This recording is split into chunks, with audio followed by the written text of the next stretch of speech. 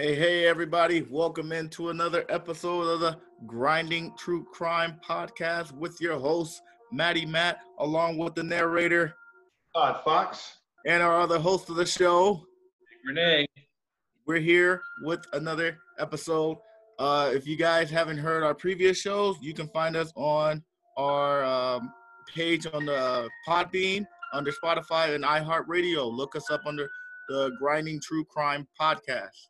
You can find us there to listen to our other shows if you haven't heard us before. So this week's show is a mystery to me and Renee. We have no idea.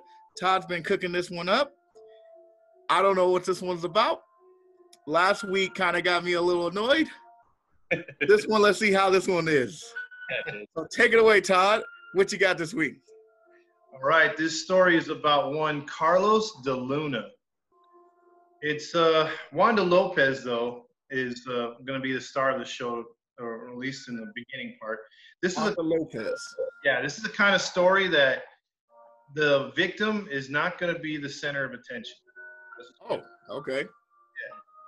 So Wanda Lopez is our victim. She's a single mother of a young daughter. She worked at the night shift in a gas station / convenience store. It was located in a dumpy area of Corpus Christi, Texas, right next door to a dingy strip joint and a couple bars.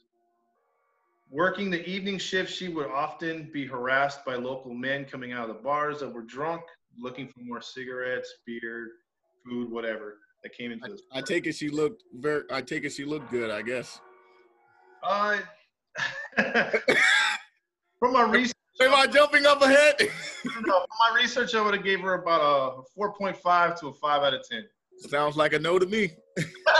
Pretty. She was just about average. So. Okay. All right. Sounds good. You did say Texas. Yeah. Hey. I'm just joking. I'm just joking. And then you got to remember, too, these are drunk men coming out of a bar. So, I mean, anything looks like a 10 at that point. That's true. You got me there. You got the beer goggles going. Exactly. Even if they don't wear glasses. Well, Wanda's dad got tired of all the inappropriate comments and things and harassment headed towards his daughter's way. So at times he would actually drive down to the liquor store, spend almost the entire shift in his truck watching the liquor store to make sure nothing happened to his daughter. He would often stay there till she got out of work even. He was that protective of her, and he wanted to make sure she got home all right. She was in her mid-20s at the time, so Mid-20s, okay. So he was. Now you know how it goes on this show. If you've listened to previous episodes, whenever I bring up a date or a time, that's never anything good. Something bad happened. Yeah, something. Yeah, I'm ready for it. Okay. All right. So it was a cold night on February 4th, 1983. 1983? Yeah, 1983. Lopez was in the early part of the night shift, about 8 p.m. or 8:05. She was all alone when a gentleman called 911 from outside of the station. He said, "Can you please come down to 262 South Padre Drive convenience store? I'm looking at a man with a big knife confronting a female clerk." He was standing just outside the store. At the same time, a call also came into 911 from Wanda herself. She said, quote, "There is a man with a knife.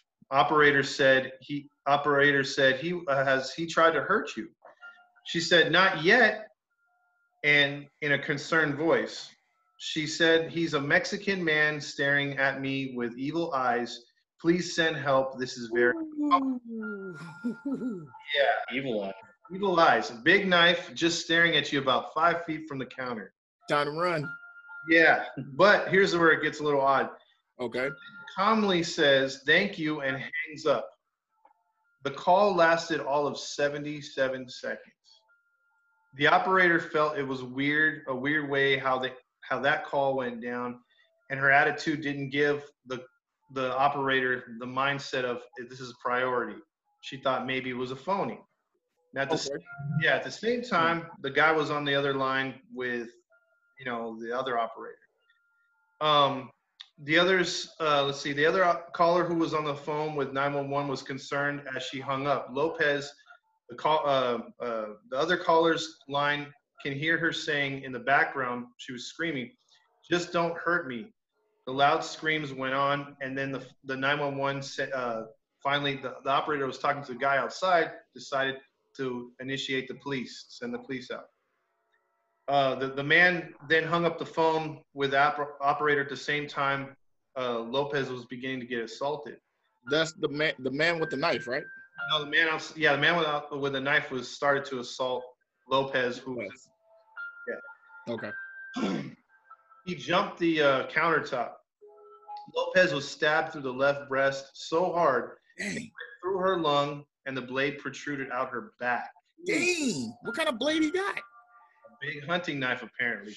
Ooh. She would get enough strength to stumble out from the door before collapsing in a pool of her own blood. The intruder went out the back door, hopping the wall behind the store.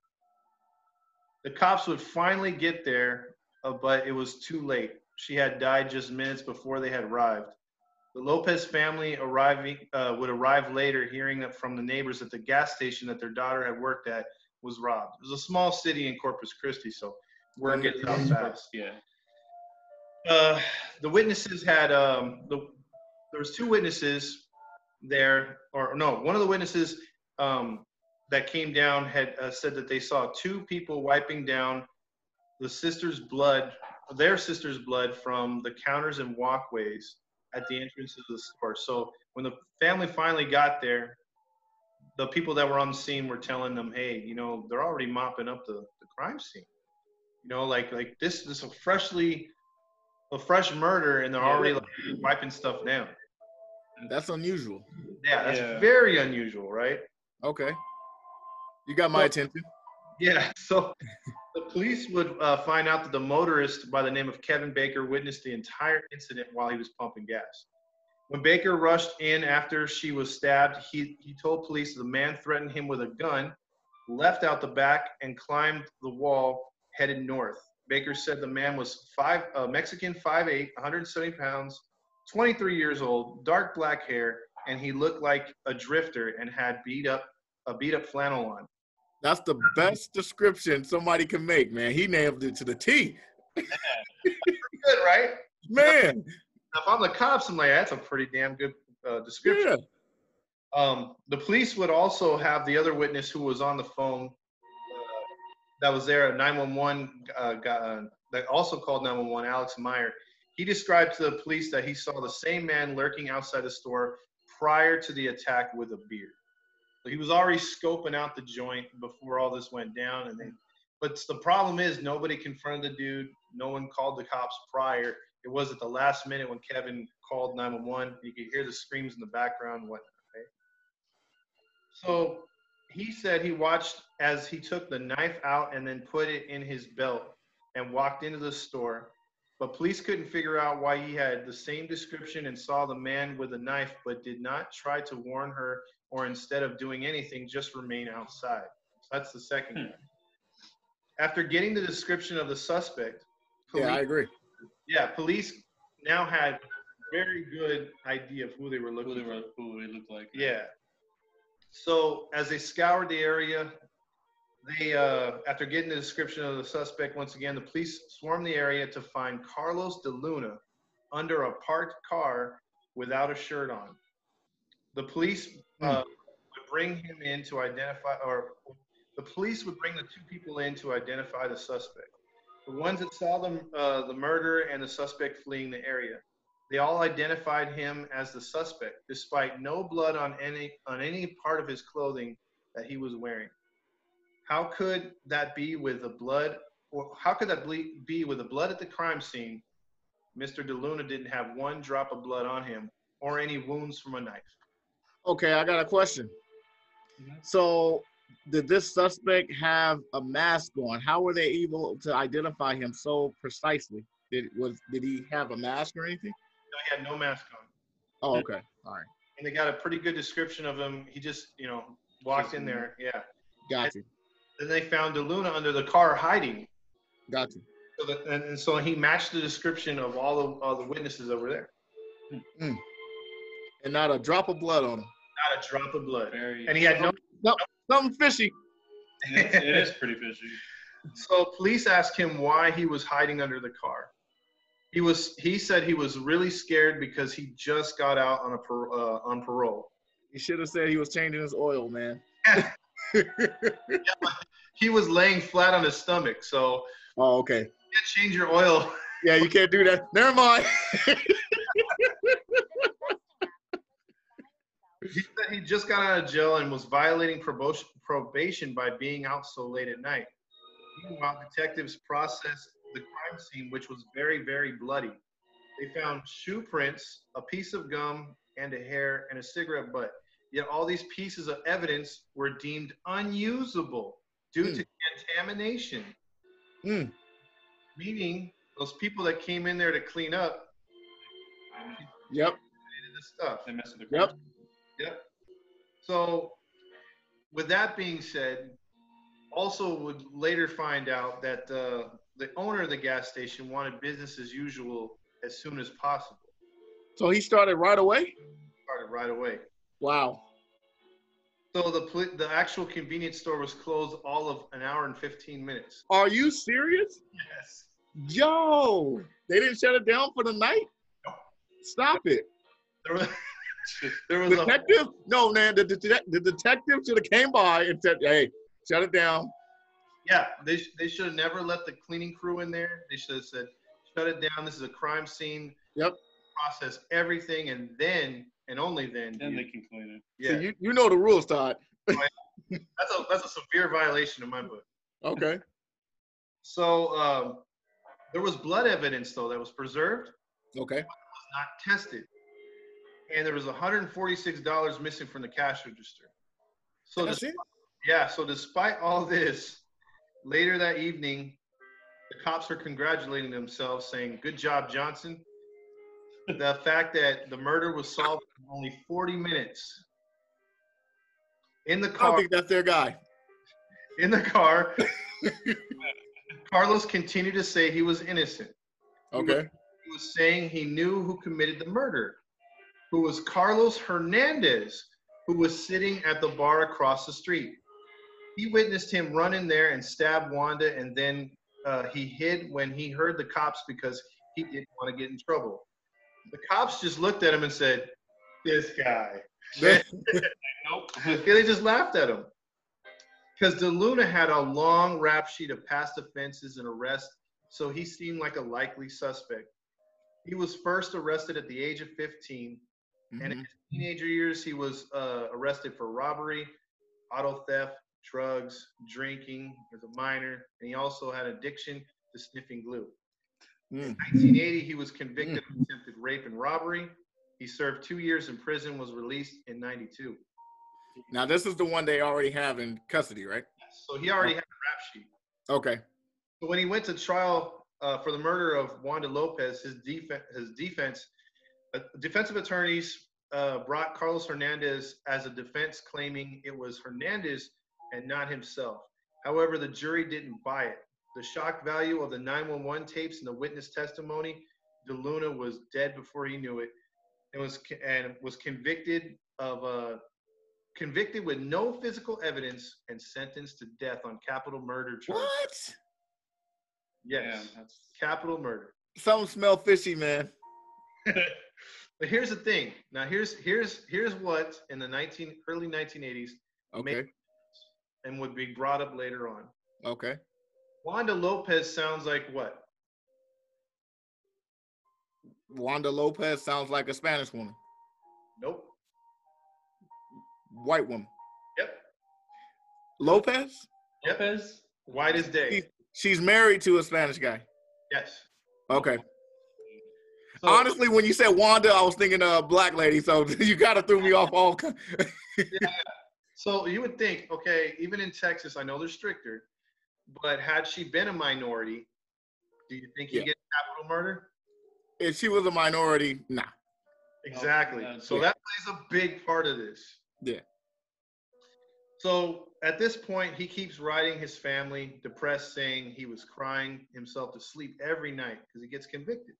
Okay. It's only a year later, too, so he's not even so he goes straight to death row. Dang.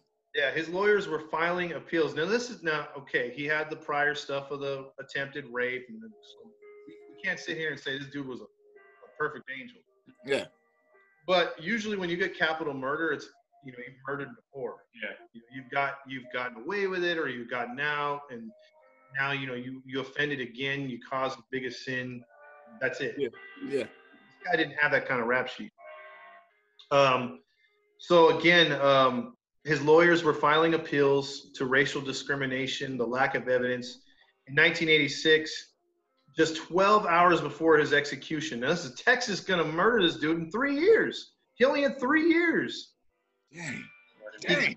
He got a stay of execution at the 12 hours before.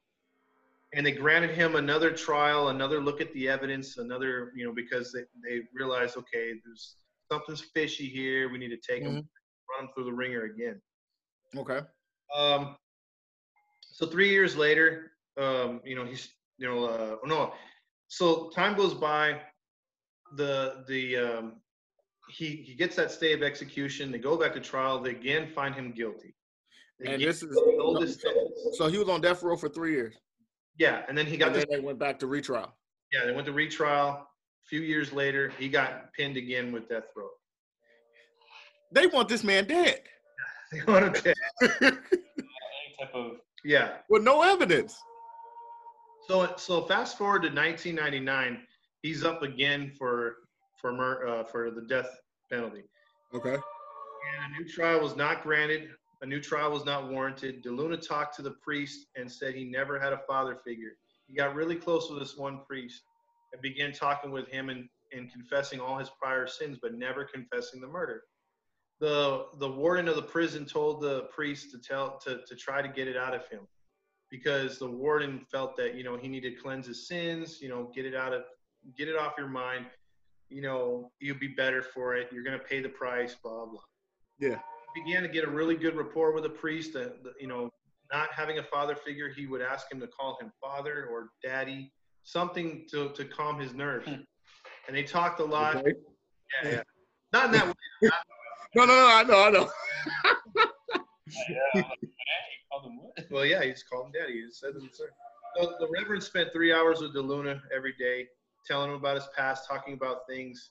He felt that he was a stepfather to DeLuna. The priest started to feel really, sad for him, and also just to be on his side. He was being there for him. Yeah. After let's fast forward here. So he still tried to get he still tried to get him to confess to it. He kept saying he was never a part of that. It was the other guy. He saw him, and it never went anywhere. So as the relationship with him and the priest continued, it became closer and closer to execution day. On the day of the execution, the executioners took him from the cell. They strapped him to the gurney. He was crying and holding the priest's hand the entire time. They asked him if he had any last words. He said that he was innocent, that he loved his family, and he holds no regrets towards anybody. He thanked the priest for being his final friend and being his father figure. They then put a needle in his arm and breathe slowly. Now, correct me if I'm wrong, guys, but how long is it supposed to be when they put a needle in your arm that you pass away? About 20 minutes, 30 minutes, right? Shorter than that? It's supposed to be 30 seconds to a minute. When you lose consciousness and then your heart starts to go down, you're not supposed to feel a thing. Okay. So they put the needle in his arm. The priest began to cry. He started to cry. He looked at the priest. He began to breathe slowly. The priest had promised him that when the execution was going to go down, he was going to be with God. It was going to be fast. It was going to be painless. No more. DeLuna's head rose and began to look at the priest. He tried to say something. The priest could not understand what he was saying. His head kept going up and down for minutes on end. They didn't know whether to give him another shot or what to do. He continued to struggle. The priest to this day says that he's haunted by the last few moments of DeLuna's life because he knows he was in pain and he feels that he was trying to tell him, "You lied to me." Dang. It took 11 minutes before DeLuna took his life. Dang. Yep. The priest stayed with him the whole time, rubbing his calf and his hand because he had to move from his upper body to his lower body because they kept trying to hold him down the entire time. So the story doesn't end there. That's stacked up, man. That's everything. Yep. Now you remember in one of the other stories we talked about the Stainer brothers, about the Innocence Project and all that other stuff that Yeah. was into. But part of that Innocence Project is finding out those who have been wrongfully accused and those who finding justice for those that can't defend themselves. Mm-hmm. And ABC7, along with a few lawyers, and it was in Texas, and the Chicago Tribune, the newspaper, were looking into maybe wrongful executions over the years. Mm-hmm. Came across this story. The police and the news found out that after looking at the case years later in 2006, that DeLuna was indeed innocent. What? The entire time while DeLuna was on death row, Hernandez family remained silent. This is Carlos Hernandez. Remember that guy? He said, no, it was the other Carlos. Not Hernandez, not DeLuna. Yeah. The entire time the Hernandez family knew about the murder. Yeah. Hernandez himself had bragged about it and had a violent history, including stabbings of many people similar to the Lopez murder. Over the years, he had told people that he had did the murder, and no one said anything or believed him. Wow. So all this time, he didn't got away with it. And got away with it. The real one. Yeah, the real Hernandez. Yeah. Hernandez would often tell people his look-alike, which his look-alike took the fall for what he did. And if you look at the pictures, which I'll post later on, they're identical, They look dude. like twins. Dang. Straight up. Really? And they looked almost like twins. And it was just bad luck that DeLuna had been there at the same exact time and place that the murder had happened. Carlos Hernandez had a long rap sheet, including convictions for DUI, where he killed a passenger in a DUI crash. And also he had been convicted several times for convenience store robbings, but only received 5 years. He was found guilty for killing his ex-girlfriend, but was released for lack of evidence later on. Oh, wow. And he stabbed her with a big hunting knife as well, while carving an X into her back. That sounds very convincing there, Todd. How is it that he continued to slip through the cracks? How? Hernandez had dodged the law the entire time. 4 years after the murder of Lopez, he was arrested twice after the murder of his wife by an axe, but only received 6 months in jail, as again the evidence fell through. Hernandez was arrested for stabbing a Texas girl in 1996. I'm sorry. That he went to jail for. He would only last 3 years in jail. Why? Because he died in 1999 of cirrhosis of the liver. Wow. So in 2012, ABC7 and the courts of Texas would exonerate DeLuna for innocence and Hernandez as the official murderer long after both deaths of both men. They would go on to find Hernandez was there and used a similar knife, and afterwards and before the murder of Lopez,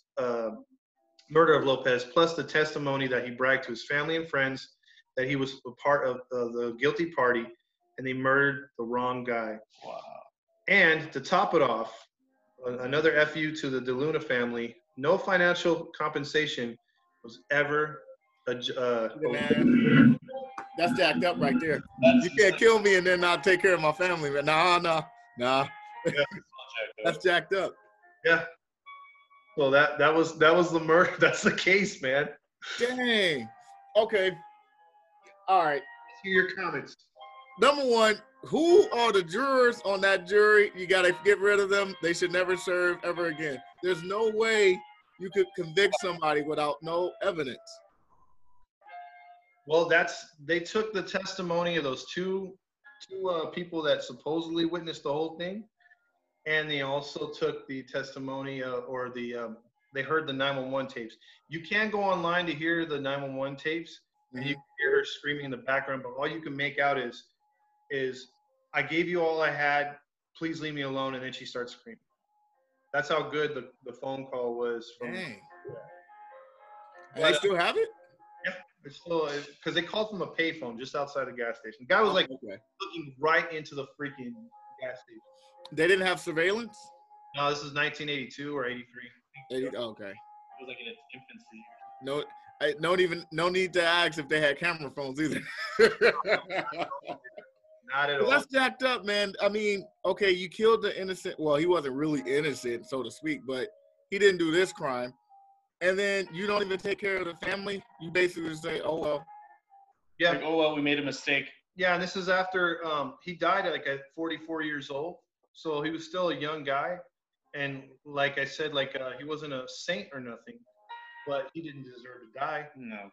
And the other guy was just stabbing people left and right. And also something I left out, when he was in prison, he got into many fights and stabbed a few inmates. This guy was a stabber. Oh, he was a stabber.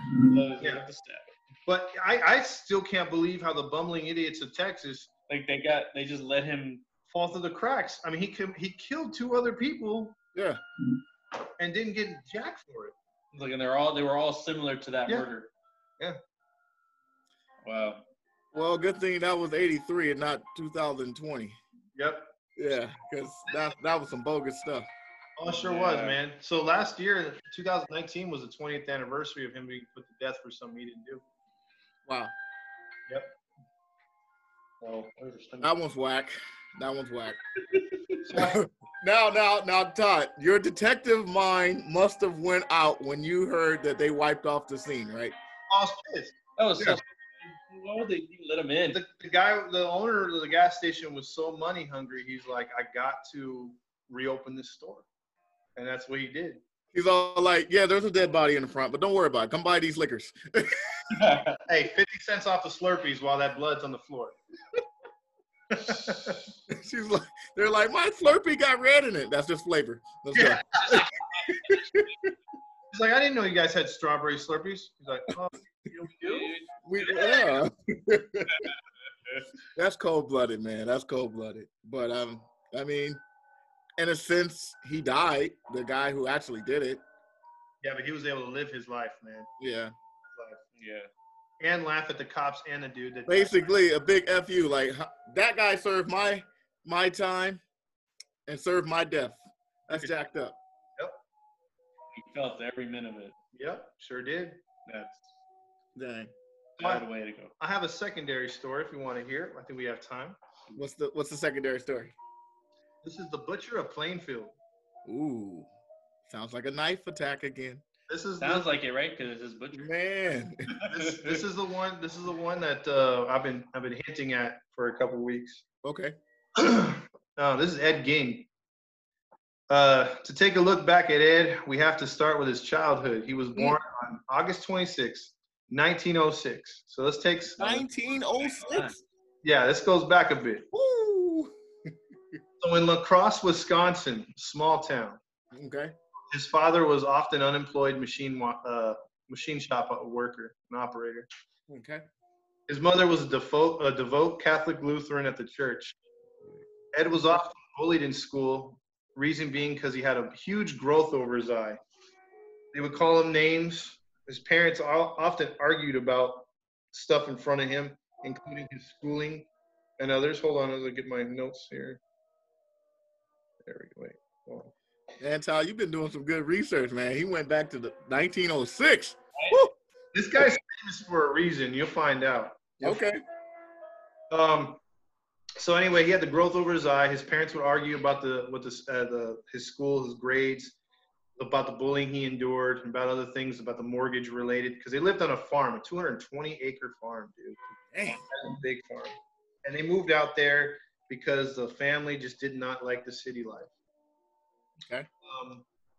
The arguments would sometimes get very demeaning and argumentative, to where the father would tell the wife Augusta that he wanted to cheat on her in front of the kids. Ed had a brother, Henry, older brother. They got into violent times too, punching and kicking in front of the kids. Ooh. And out loud, Augusta, the wife, would often pray that the father would get ill and die. That's a pretty. Well, that's a loving family right there. There. Yeah. It's like, I wish we just died. Well, I mean, what they say, if you're specific in your prayer, it'll be granted. It'll happen. She loved him. Yeah, she loved him some him. I loved her some him. My bad. He also hated other women. And He hated other women? No, the mother. Oh, okay. Okay. That sounds like that makes sense. Yeah, she hated other women so much that she was domineering with her sons and would tell them that men or that other women were the devil, and to stay away from them, and chastise them anytime her two sons made any kind of friends with anyone of the opposite sex. Okay. She sounds kind of crazy. Yeah. And she said that they were painted scarlets, makeup with short skirts. Wow. Looking to defile young men. So when Ed was 12, he was in the bath and she walked in on him experimenting with himself. Let's just say that. Wow. Good way of saying it. Yeah. She took some hot water though, like any good mother, that was boiling on the stove, and poured it on his genitals. Woo! Let me tell you something, man. Let me tell you something. She gotta go. She has to go.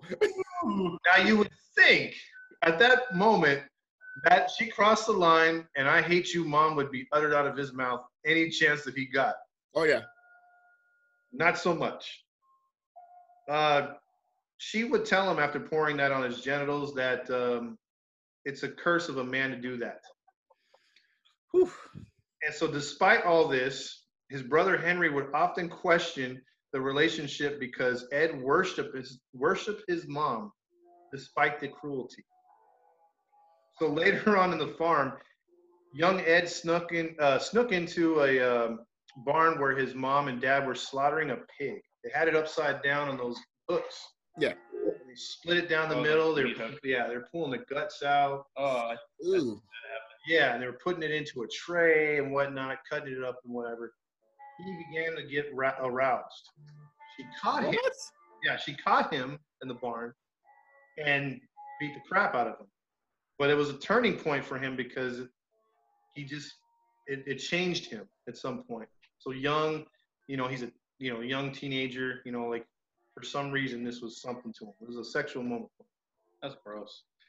So yeah, so he had an awkward upbringing, dropped out of high school, wasn't the smartest tool in the shed, did a lot of side jobs, worked on the farm.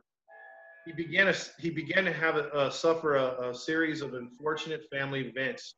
The first of the deaths in the family would be his father, Ed. When Ed was approaching his 30s, his father died suddenly of a heart attack. Ed and Henry continued to work on the farm and work to make little extra money in town because of their father's death. Henry later would get with a single mother, his older brother, would get with a single mother in town and want to marry her. They dated for a little bit, but Ed and his mom were strangely against it. She wanted the boys to herself. Just a few weeks later, after proposing to the girl, Henry died of mysterious circumstance, his older brother. This prompted a lot of people to think that Ed and his mother were behind it. There was a fire at the farm, and one of the buildings was on fire. There was late at night, both him and his brother went out there to put out the fire. He would later tell fire and police when they showed up, when the police showed up, that he couldn't find his brother. He lost track of him. The funny thing was, and suspicious thing was, when the firefighters came there to put out the fire after the police had got there, he took them right to the body. So the police were like, wait a minute, how did you just tell us that you had no idea where your brother went? and then we find him. You know, when the fire goes. Yeah. My census is coming up. Yeah, I can tell you're focused. Man, I'm sensing something. Oh, And here's the other thing. Let's see if Detective Matty would pick up on this. When the police found the body of his brother, he had blunt force trauma to his head and suspected he was beaten before dying in the fire. Mm. The coroner the next day, though, ruled it an asphyxiation.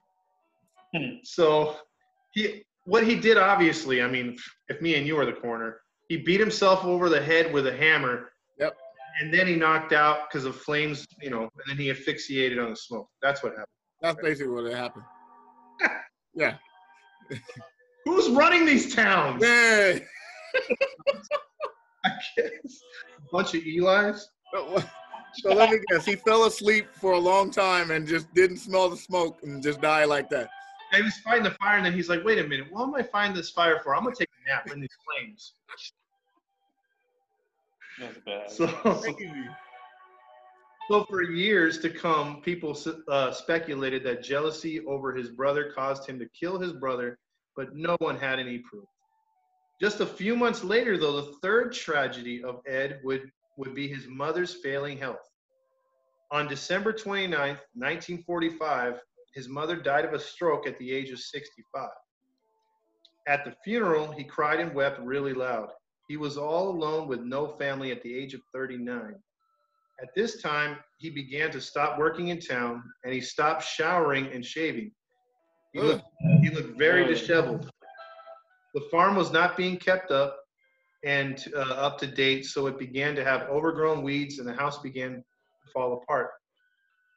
He tried to make friends, but everyone saw him as odd and stayed away from him, of course. Not going to shower. Yeah, if you're going to smell like that. Yeah. Especially back in 45, dude. Yeah. So he then started to read a lot of true crime books about cannibals and so the more that he was alone, he dreamed about his mom, and he was severely depressed. He dreamed about his mom, and he was when she was or she would come to him in his dreams, and he would get really scared and depressed. And he began to go to her gravesite and just stay out late at night visiting. I'm suspecting something that was a little more than just him being his mom. Maybe. He began to wish her back to life. Wow. But obviously that didn't happen. So one night he just said, let me get a shovel.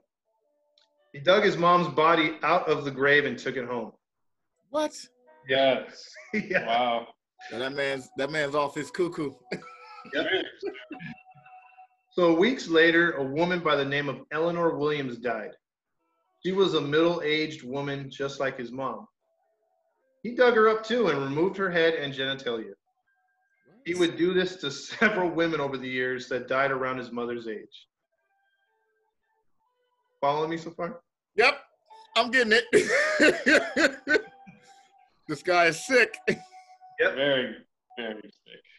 So this next part is very graphic. I figured. Right, Matt. So I guess he decided to get into the clothes designing business. Mm-hmm. He made a belt out of nipples strung together, and also made a wearable skin of a vest using the corpse's chest and back skin. And wore it around the house. Wow. He was later asked why he did these things and stated it brought him closer to his mother. Some speculated that he wanted to be, where I leave off on that, that he wanted to be a woman. Wow. Yeah, an older woman. Very old woman. Yeah.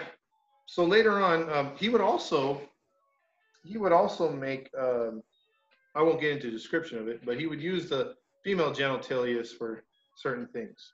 Kept them in jars. Salted. Don't ask me why the salted. I don't know. Yeah.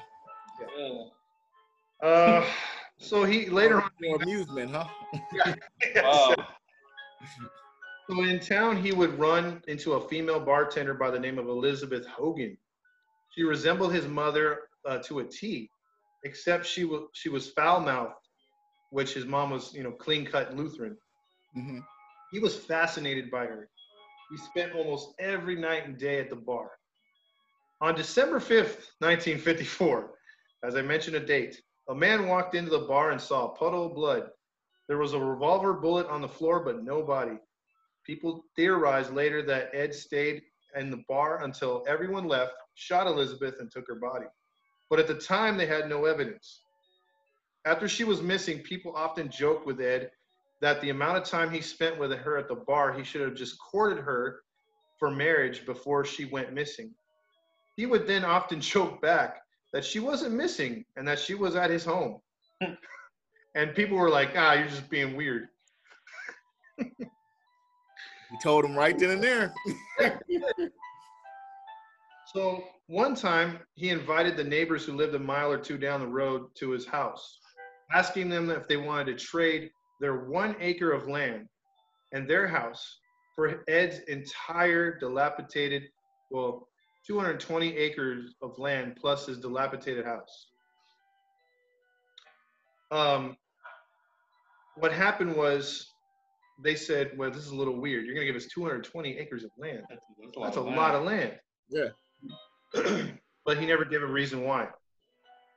So in one of the rooms, the woman went to go use the restroom, but she walked into one of the rooms that had 5 shrunken heads, real heads, lying on a table. And when she confronted him and asked him where are these from, he said that his brother was in the war in the Philippines, and they had cannibals over there that would take human heads and shrink them, and he brought a few of them back for Ed to keep. This didn't make sense because his brother had been dead before the war. Mm-hmm.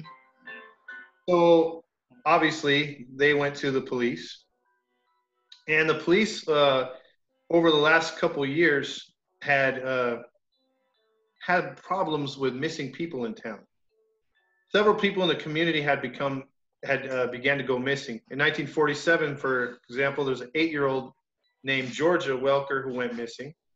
A 43-year-old Victor and his hunting buddy Travis went missing in the fields in Plainfield in 1952. Then in 1953, a 15-year-old girl went missing. All 4 of their bodies were never found. And in 1957, he shot his second victim, Bernice. This is the one he got caught with a .22 caliber rifle.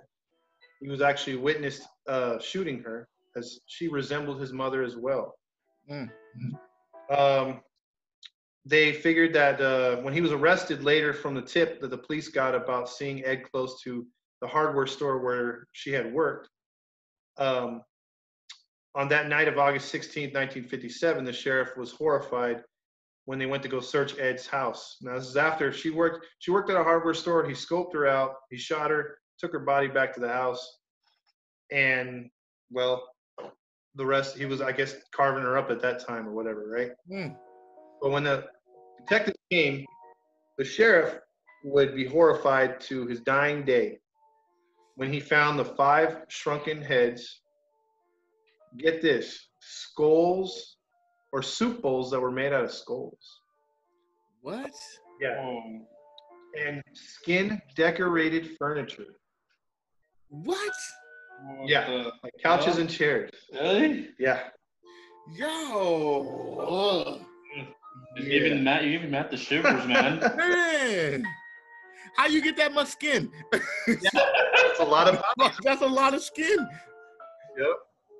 So Detective Shaloff, which was the one that originally found it, went to the jail cell that night, began pushing him around, even physically beating him, trying to get a confession, or just him show any kind of remorse or feeling. He wasn't showing any kind of emotion. He was just taking the beating. Yeah, just taking the beating. And back then you could beat a witness or whoever you wanted to. Oh, yeah. Ed remained quiet with no expression on his face. 2 days later, he just opened up and talked about everything. He exclaimed that he just shot his last victim as she was leaving the store, saying it was all a blur. He described what he did with the body after. He took her into his truck, drove her home, took her to his farm, hung her upside down from the heels in the woodshed, and then began to carve her up. Dang. Then he would later admit to the murder of Mary Hogan when he found her face lying in. Oh, he would admit to the murder of Mary Hogan. Remember the first girl that he killed? The first girl. Yeah. Well, he took off her face. Like The skin or just the head or what? skin from all around. What? He would wear it around his house. The detectives actually found the skin face that he used to walk around the house in a with lipstick around it. They found it preserved and in this little like jar type thing. That's gross. Yo, this man's satanic, dude. Yeah. He would wear it as a face mask. This detail was the inspiration for the movie of Texas Chainsaw Massacre. Okay. So after confessing to these two murders, the shrunken heads, the grave robbing, he didn't have a lawyer, and that would come up later in his trials because they would use that as they never Mirandized him, they never gave him a chance to seek legal advice. The media went crazy and began to realize that he probably ate some of his victims as well, which he would later admit to and then retract. So he did partake in some cannibalism as well. I believe it. He denied those rumors off and on. It was just, a couple of the police officers believed that he never dug up the body parts of the graves because the graveyard at the time in Wisconsin, that's hard to dig up. They asked the people that worked at the graveyards, like, he's probably guilty of these other murders and the bodies of those 4 victims. That's where all the skin, that's where all that stuff came from. There's no way he could have dug all that stuff up because the ground is too hard. You know what I mean? You can't get through that. So they all testified against it. But what do you call it? The police weren't totally convinced. So the police were like, there's a woman that died that's buried not too far from his mother. Let's dig her grave up and let's see if she's in her casket. Just on a hunch, right? Yeah. And maybe she matched the description of what he liked. When they went to go dig her up, though, the casket was cracked.